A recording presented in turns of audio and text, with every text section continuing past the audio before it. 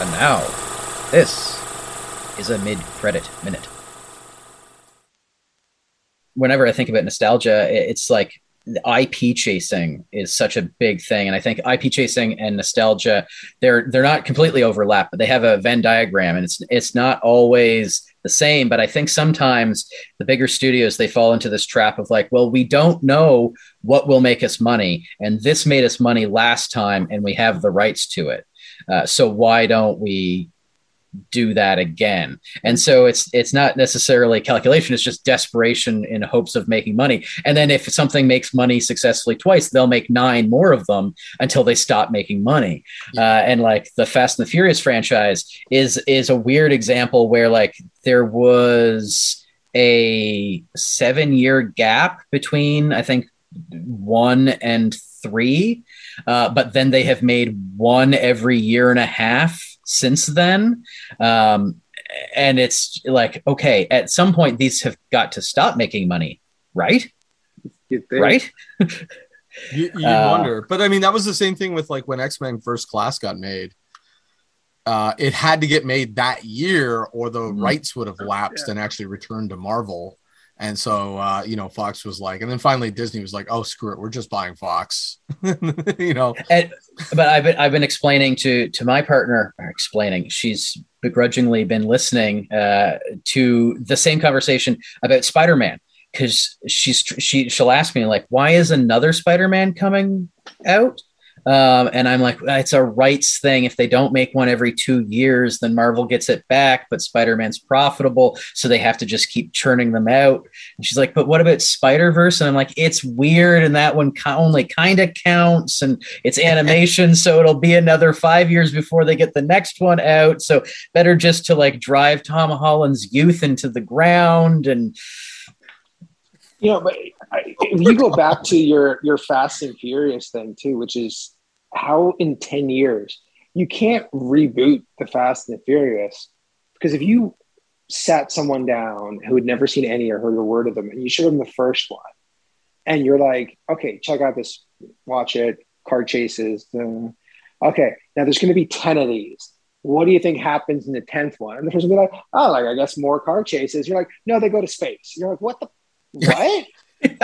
What are you talking? No, they drive cars in space. Like in the future? No, like in present time, they just, they're chasing a cyber terror. Like, sorry, cyber terrorists? It doesn't make any sense in a beautiful, beautiful way where they just like, it goes back to that taking like the Yojimbo or the samurai and going, you know what, we're just going to tell the same kind of story, but just change it up a little bit every time. It's still car chases. We're just going to move them. I feel like the Fast and the Furious is what the Onion once referred to as the military industrial Oedipal complex. I keep thinking of the Fast and the Furious franchise in the context of direct-to-video horror franchises where they just keep churning them out and they get lower and lower budget and more ridiculous, and eventually they go into space or into the future and there's a final chapter, but it's usually like midway through the series. Except the Fast and the Furious is going in the opposite direction. They keep getting more and more expensive and they keep getting more and more ludicrous, but are more successful every time they make another jump. Like if Aliens showed up in the next one, like it wouldn't seem out of place in that franchise. Which is an absurd thing to say. Aliens it's a good one though, right? Because if you think of the first 4, it's very much like that, almost like a direct-to-video thing in a way. And I'm not trying to disparage them, but it's like we're going to tell this alien story with this main character who ends up defeating the aliens every time, right? So it's like the last girl kind of thing. But every director who worked on it did something so different, right? And change like the Cameron one is so different. You just go through them all. And then you had Prometheus and whatever the other one was, which were I felt very nostalgic driven. Like we're gonna go back. We're gonna tell like that same slow, they can't hear you scream in space kind of thing.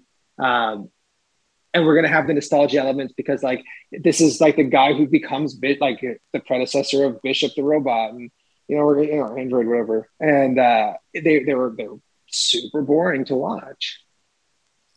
A franchise that I will give credit to, I think seeing other, especially the Alien franchise, fall into that hole and purposely trying to avoid it. I don't think that the movies have been wholly successful, but it's the Predator franchise, where every one of the Predator movies is completely different from every other Predator movie.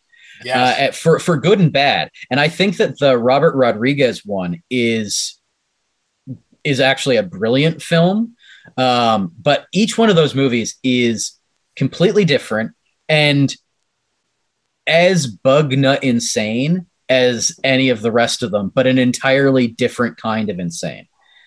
I was gonna say if you were gonna have aliens show up in the Fast and the Furious, it would probably be the Predators. Like, I feel like that crossover would really bring some people together that maybe wouldn't have met each other before, and it would be like a beautiful moment where, like, this sort of, you know, a Predator comic book people like kind of like met up with the Fast and Furious car people, and there'd be some harmony. What is your favorite Predator movie? The first one. I love the first Predator movie.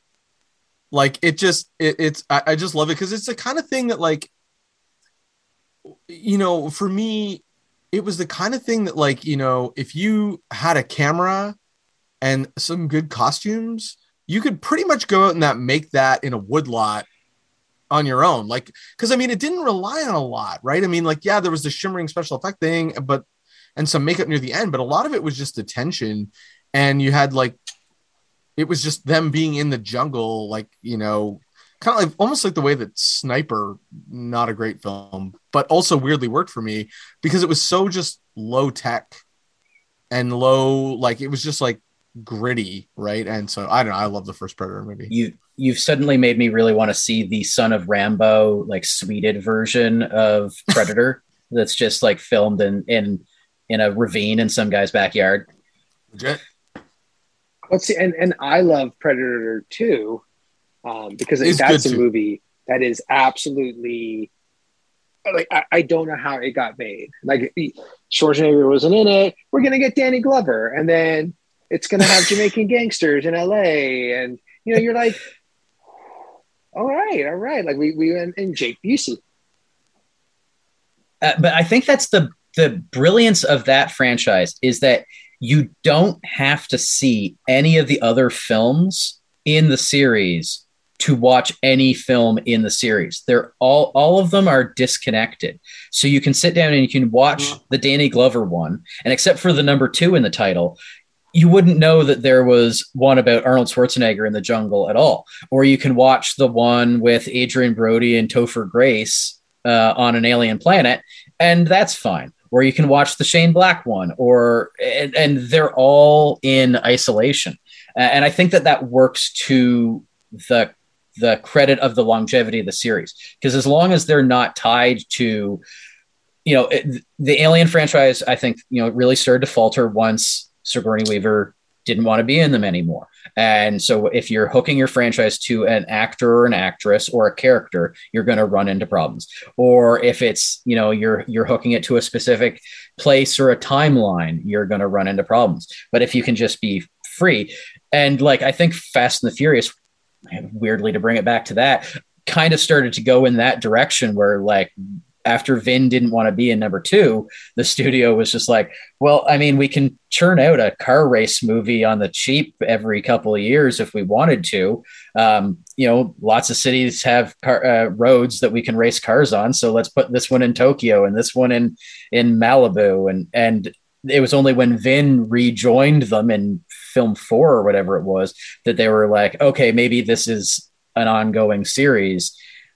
But I think you know, that's an example where you can be a little nostalgic for the series in general, but you don't have an allegiance to any particular film or any of the particular films to draw a needle through the rest of them.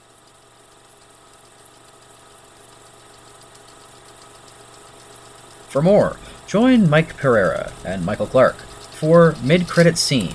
New episodes here on Midtown Radio and everywhere you get your podcasts.